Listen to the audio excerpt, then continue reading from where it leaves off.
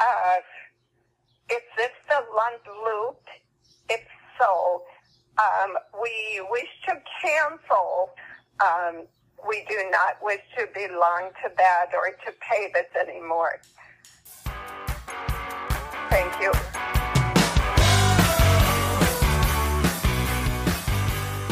Hey everybody, welcome to episode number 32 of the Lund Loop podcast, the podcast where we talk about the intersection of markets, trading, and artisanal baking. No, I'm sorry, that's life. Markets, trading, and life. In a minute, we're going to talk about 24/7 equity trading. Are we about to see that? And do we want to see that? But first, I want to talk about a condition that I have, something that I've been suffering from for almost 4 decades now. A lot of you out there probably know what ED is. ED is erectile dysfunction. I suffer from something called CD, Christmas dysfunction. Now, Christmas dysfunction is not a negative thing per se. It's not like the fear of Christmas. There are actually people out there that have a phobia about Christmas. I even looked it up. The name is almost unpronounceable. It's like, have you ever seen one of those Thai last names where there's 12 consonants in a row? If you had that and you sprinkled in a little bit of Greek in the center, that would be the name of this phobia. I can't pronounce it, but the internet can, so here we go. Fear of Christmas is called, wait for it, Christogeneicophobia. Let's do that one more time. Christogeneicophobia. Okay, so that phobia, let's just call it that phobia, it comes from the Greek word herote, which means holiday. And herotophobia is the fear of celebrating events. So this is a subsection of that. And as I was looking this up, I realized that there are actually a number of other phobias related to Christmas. In fact, there's some that are general, kind of this time of year, like chinophobia, which is the fear of snow. And there's cryophobia, which is the fear of the cold. There's some that are a little bit more of a stretch, like Santa lives at the North Pole, and the North Pole is where they have the Northern Lights. And there's something called auroraphobia, which is the fear of the Northern Lights. But then there's some that are really more specific to Christmas. Like there's one called dendrophobia, and that is the fear of trees. People that suffer from that, for them, this must be the most terrifying time of the year, to have the object of your fear right in your house. There's something called decidophobia. It's the fear of making decisions. Again, this time of year, that's a tough one. You have to decide, what gift do I get to that picky relative I have? Or should I have that 12th gingerbread cookie at the Christmas party? There's something called duronophobia. And that's the fear not just of receiving, but receiving and opening presents. And then with all the holiday gatherings and family at this time of year, there's something that a lot of people out there have. It's called pantherophobia. And that is fear of your mother-in-law. Now, I definitely have pantherophobia. And I can say that because my mother-in-law does not listen to the Lund Loop podcast. So those are fears around Christmas, but I have a dysfunction around Christmas. And the dysfunction is I can't seem to get into the Christmas spirit. When I was a kid, I couldn't wait for the 1st of December. I couldn't wait to get the Christmas lights out, to put the decorations up, to start playing Christmas carols. And maybe that's part of the problem. Maybe the thing is that, they say that when you do heroin, that first rush that you get is so amazing, and you can never quite replicate it no matter how many times you do heroin afterwards. And people chase that first rush. It's called chasing the dragon. So maybe my problem is that those special feelings I had about Christmas, that Christmas spirit I had as a kid, was just so unique that no matter what I do in my life, I won't ever be able to measure up to that again. And yes, I just did compare doing heroin to getting in the Christmas spirit. But opiates aside, it's bothered me because I like Christmas, and it felt like each year I would say, okay, this year I'm going to get into the Christmas spirit. And the year would keep going, and I could never really feel it completely. Next thing I know, it's midnight on Christmas Eve. The holiday season's over, and I almost have a depressive episode the next day, knowing that I have to wait a whole nother year to try this thing again. So I've tried different things. I used to start Christmas celebrating really early. That didn't work. I tried all these different things, and I finally stumbled across 3 things that have helped me in the last 4 or 5 years really get into Christmas. In fact, this year was the first year that I feel like I fully got into the spirit, and that's due to actually one of these things that was just a game changer. But the first thing is I found my timing and my sizing on Christmas. Like I said, my parents used to say no Christmas celebrations before the 1st of December. And for a long time, I went with that because I thought, well, that makes that time special. And then when I get into that time, it'll be really intense and I'll really feel the Christmas spirit. That didn't work. So I went the other way and I started doing Christmas decorations and Christmas lights earlier and earlier each year, sometimes starting right after Halloween. That didn't work either. This year, I think I found my timing. And my timing is about 2 weeks before Thanksgiving, I start to get stuff out. This year, I put my lights up. Didn't turn them on, but I put them up, made sure all the bulbs were working, made sure all the connections were right. And so as soon as Thanksgiving was over, all I had to do that weekend was just flip the switch. Lights are up. I've already got some stuff out. So that gave me the perfect timing, not too early, not too late. The second thing that I did with that is the sizing. We have a lot of Christmas stuff. And I used to think to myself, I know I need more stuff. That's what it is. If I have more stuff, more Christmas decorations, more holiday decorations, that will help me get into the Christmas spirit. And what it actually did is the opposite. Because by the time I got done putting all the Christmas decorations out, it was usually about a week before Christmas, and I didn't have time to enjoy it. So this year, I said, you know what? I'm just going to put out a reasonable amount. I don't have to put out everything. I can put out some stuff this year, some stuff next year. So between the timing of when I started getting in the spirit and the sizing of how much stuff I put out, that's really helped. The second thing is I realized that I was trying to superimpose traditions that I had as a kid around Christmas onto my current family. And they're cool and they're game and went with it, but they weren't really our traditions as a family, so they didn't ring true. And because of that, everyone didn't get into them, and that was just another blocker for me to get into the holiday spirit. So about 4 or 5 years ago, I said, oh, you know what? We need to start having our own Christmas traditions as a family, the 4 of us. So we've instituted a lot of those things, one of which I think I might have mentioned last week is that in the second or third week, or first or second week of December, we get a hotel room up in Pasadena. Now, Pasadena is about an hour north from where I am, and it's near the base of the mountain, so it does a couple things. First of all, it's nice and cool up there and crisp. You can see the snow on the mountains, and it helps get into that Christmas mood. It's really hard in Southern California when it's usually 75 degrees in December to feel Christmassy, but that helps. And then there's a number of different events that are up in that area. The Arboretum does a Christmas light show.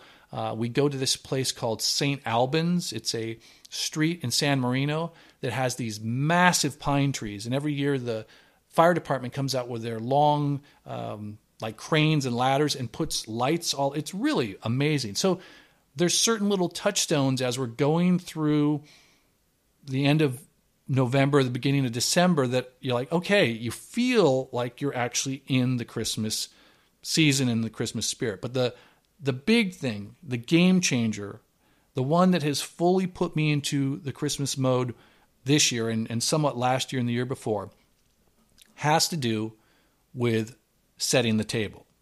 All right, so 4 years ago, my wife decided she wanted to do a Christmas event at our house for some of her employees. It's fine. We did it about a week before Christmas. And the day of the event, like I usually do the day of Thanksgiving or the day of Christmas, I started pulling out the tables, getting out the tablecloths, making the centerpieces, getting all the napkins and the place settings and getting it all together. We had everyone over.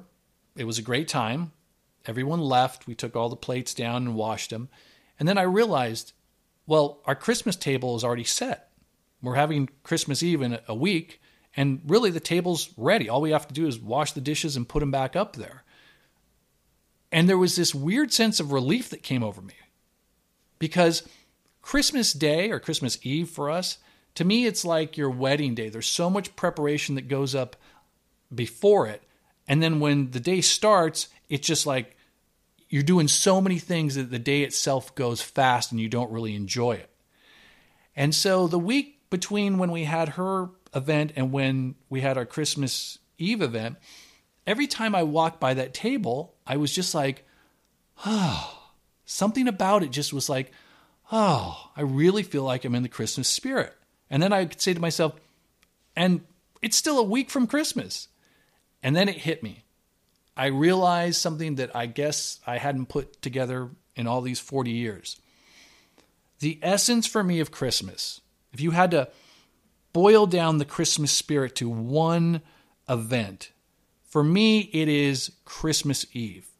When I was a kid, that's when my grandparents would come over, my aunts and uncles would come over, family friends would come over, and there were stages to the night, and I loved every stage. The first stage was watching my mom get out all the linens and all the decorations and making the table, and having her and my dad cooking stuff during the day.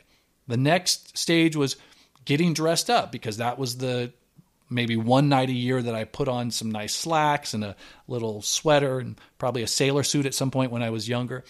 And then there's just these other stages. There's the knocks at the door and the doorbell ringing as different people are showing up, people you haven't seen for maybe 6 months or a year.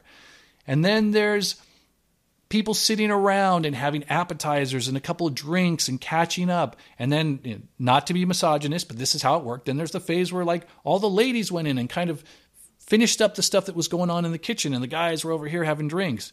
Then, of course, there's the dinner. Everyone's sitting down at a formal table, and it's decorated, and everyone's feeling jolly. Then there's the dessert and the coffee and the tea afterwards.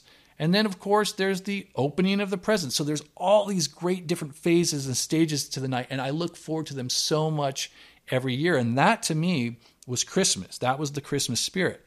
So when I would see the table, it would give me that hit, of Christmas spirit. It was like the heroin. It was like injecting that Christmas spirit into my veins.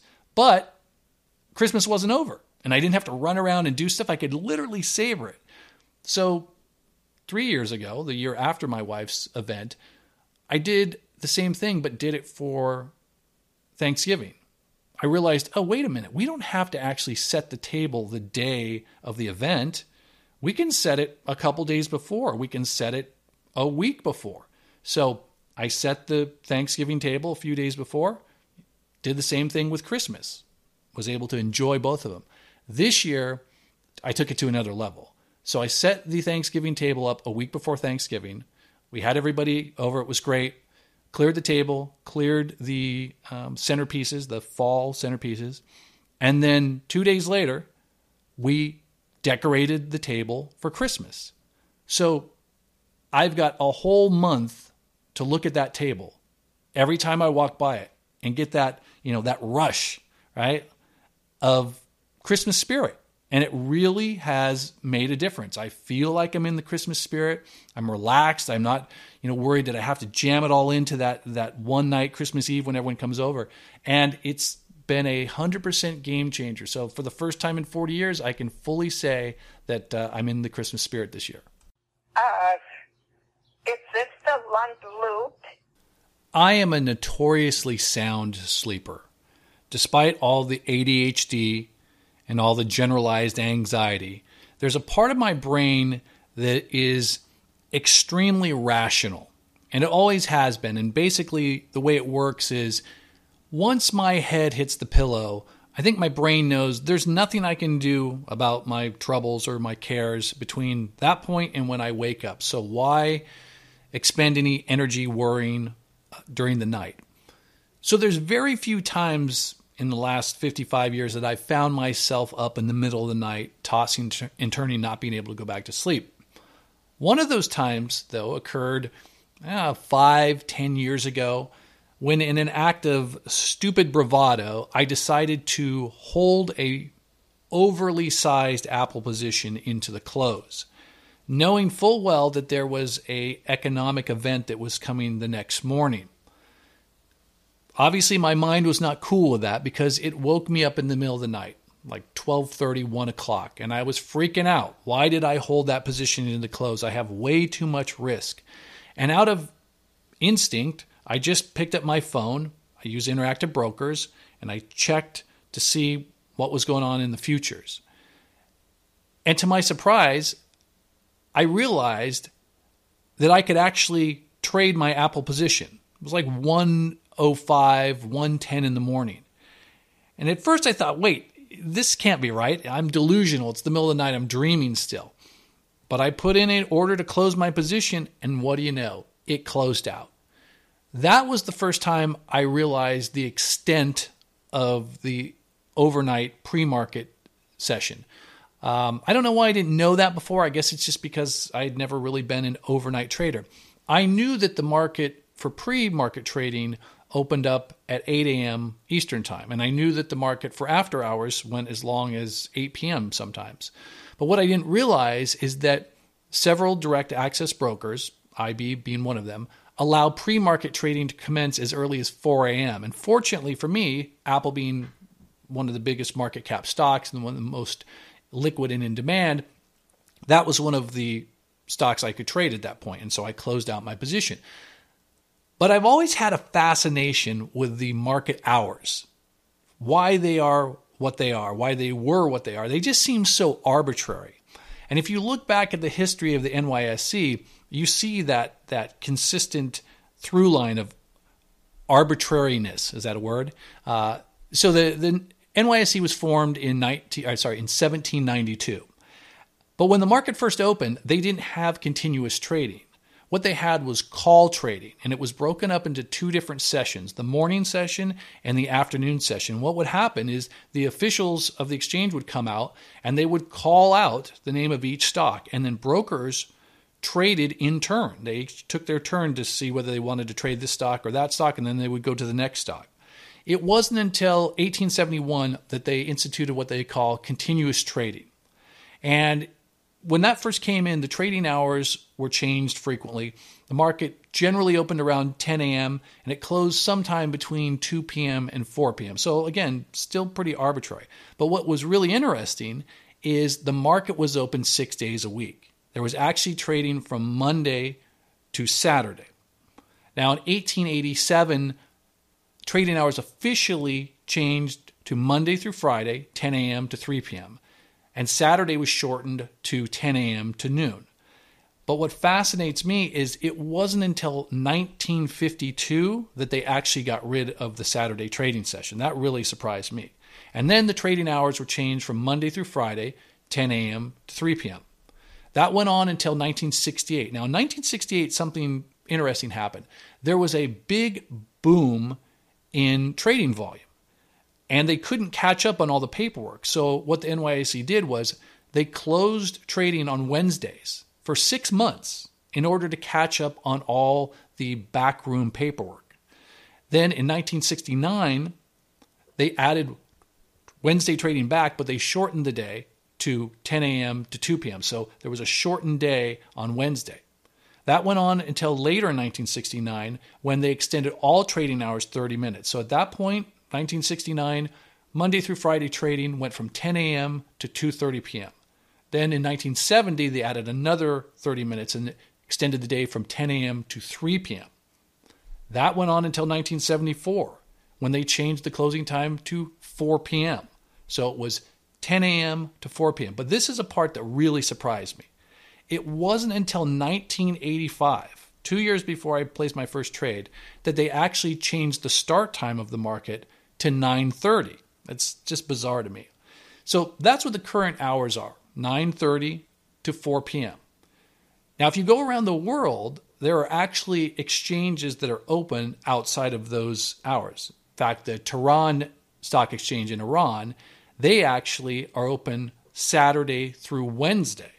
And then most of the Middle Eastern exchanges, they're open on Sunday until Wednesday. And I think that probably has to do with some, something around religious schedules. That's my guess. Now, as I looked into this a little bit more, I found out, to my surprise, that TD Ameritrade actually has something which they call 24/5 trading. And 24/5 trading basically allows you to trade 24 hours a day, 5 days a week, in a limited list of securities. And they're all basically ETFs. They're like EEM, DIA, UNG, QQQ. There's about 20 of them. And they are traded on what's called the extended hours overnight. I don't know if it's an exchange, but whatever, ECN, I guess, is what it would be. I looked at it last night. Interesting. But again, you have all the limitations of overnight trading. You can only put in limit orders. The bid and asks are pretty wide. The liquidity doesn't seem to be there. It's marketed like it's a retail platform, but it feels like it's more for institutions. People are saying all the time, are we going to go 24/7? Are we going to be trading just like we trade crypto? Which, futures trade around the clock, but they don't trade on the weekends. Crypto trades on the weekend. So the thought process is, well, if crypto trades on the weekend, why don't we just have futures go 24/7? Why don't we have equities go 24/7? And in doing some research for this piece, I came across something that I, again, was shocked about. There is actually an exchange called the 24 Exchange. It's a Bermuda-based crypto and foreign exchange trading platform, and they want to bring equity trading up to that standard, to the 24/7 standard. And I'm like, okay, whatever. But then I found out that the company actually secured a $14 million funding round by Steve Cohen, right? It's hard to bet against Steve Cohen, right? So the question is, will we eventually get 24/7 equities trading? And I guess the secondary question is, do we really want 24/7 equities trading? I don't know. It's tough. It's a tough call. It's been 35 years since the New York Stock Exchange last changed its trading schedule. That's a long time. And so much of the trading is computer program based that I have to imagine there's thousands and thousands of programs out there that have been built with the assumption that the NYSE opens at 9:30 and it closes at 4 p.m. And I wonder how much of that programming is hard-coded. And we always think of programming as being very fungible. You just change the programming, but that's not how programming is always done, and that's not how it was necessarily done back in the day. So I wonder, those institutions, would they be able to, pivot and rewrite all their code so that you could respond to a 24/7 market? But here's the big question mark. Just because you can do something technologically, that doesn't always mean you should. And I think the big issue with going to 24/7 trading or 24/7 markets is the customer service aspect. There are literally trillions and trillions of dollars that are connected all throughout the world to the goings-on and the NASDAQ and the NYSE and all the major exchanges. The crypto market, even though, I don't know, at one point I think it was 1.3 trillion was the market cap of crypto. I think it's obviously much lower now. Even at 1.3 trillion, it was somewhat of a balkanized asset. It wasn't interconnected into the DNA of the world financial markets like the stocks that trade on the major exchanges are. And so the question is, if you go 24/7, you have to have a commensurate, whichever one of those words is correct in this situation, customer service team supporting all this. For example, if a Russian tanker blows up, or let's say Russia invades some country at 3 a.m. on a Saturday, retail customers are going to want to get a hold of their broker. They're going to want to call and see what's going on. You have to have not only full trading desks that are on call at that time, but you have to have support staff. You have to have overnight brokers. You have to have overnight registered investment advisors. Think of all the money that is being held, all the AUM that's being held with registered investment advisors. And people are going to want to get a hold of someone in these off hours. And it just seems to me like it would be almost cost prohibitive to staff up in all these institutions all across the world in a 24/7 market. So I think probably what's going to happen is there'll be some version of what TD Ameritrade does. There'll be some form of 24/7 trading, but it will really only be in ETFs and maybe some of the larger cap stocks. I think it's going to be geared mostly towards institutions that are going to be doing like big block trades between each other, because I don't think the clock is what's important. It's the liquidity. I just can't see any way that you're going to have the same amount of liquidity that you have between the 9:30 and the 4 p.m. market extending 24/7. I just don't think that's possible. And because you won't have that, you're just not going to have as many people that are going to be actively trading, not to mention the fact how many people are going to want to do that. Who wants to focus on the market 24/7 unless you are a crypto exchange owner based in Bermuda with tons of Adderall on your desk, right? I mean, trading is a young person's game. Let's put it this way. Frenetic trading is a young person's game. And I think as you age out, you don't want to be looking at the market 24/7. So I think the technology will eventually get there, but I don't think we're ever going to see market liquidity overnight like we see during the regular session. Of course, that still begs the question, if we have a position open, a trading position, like we're going to swing and we hold it into the closed, how we're going to have to be aware of what happens overnight. So, maybe there will be some, I've used some platforms in the past. I used this one called Button Trader that had very intuitive stops, very dynamic stops that were time-based, or, for example, like if a stock goes up 5%, it triggers a trailing 2% stop. I think maybe there'll be more complexities built into our trading platform so that, let's say a stock makes a crazy move overnight on thin volume because something happens and we're asleep. Maybe you can attach a stop to it that will trigger on a move over X amount and then trail it, just things like that, because we can't just close our eyes to the overnight risk. I mean, if there is trading going on, there is risk, even if there's not liquidity. So it'll be interesting to see how this plays out. I'd really love to get your thoughts on this. You can hit me up, Brian, BRIAN, at thelundloop.com. And you can also, if you're a subscriber, you can be in the Discord and maybe we could start a thread there. But I think it's an interesting concept, but I think we go back to what I said before, is just because you can do something with technology doesn't necessarily make it sense to do in the real world. I would like to repeat that want to be canceled from the Lund Loop, whatever you've got me on. If you wish to call and explain what it is,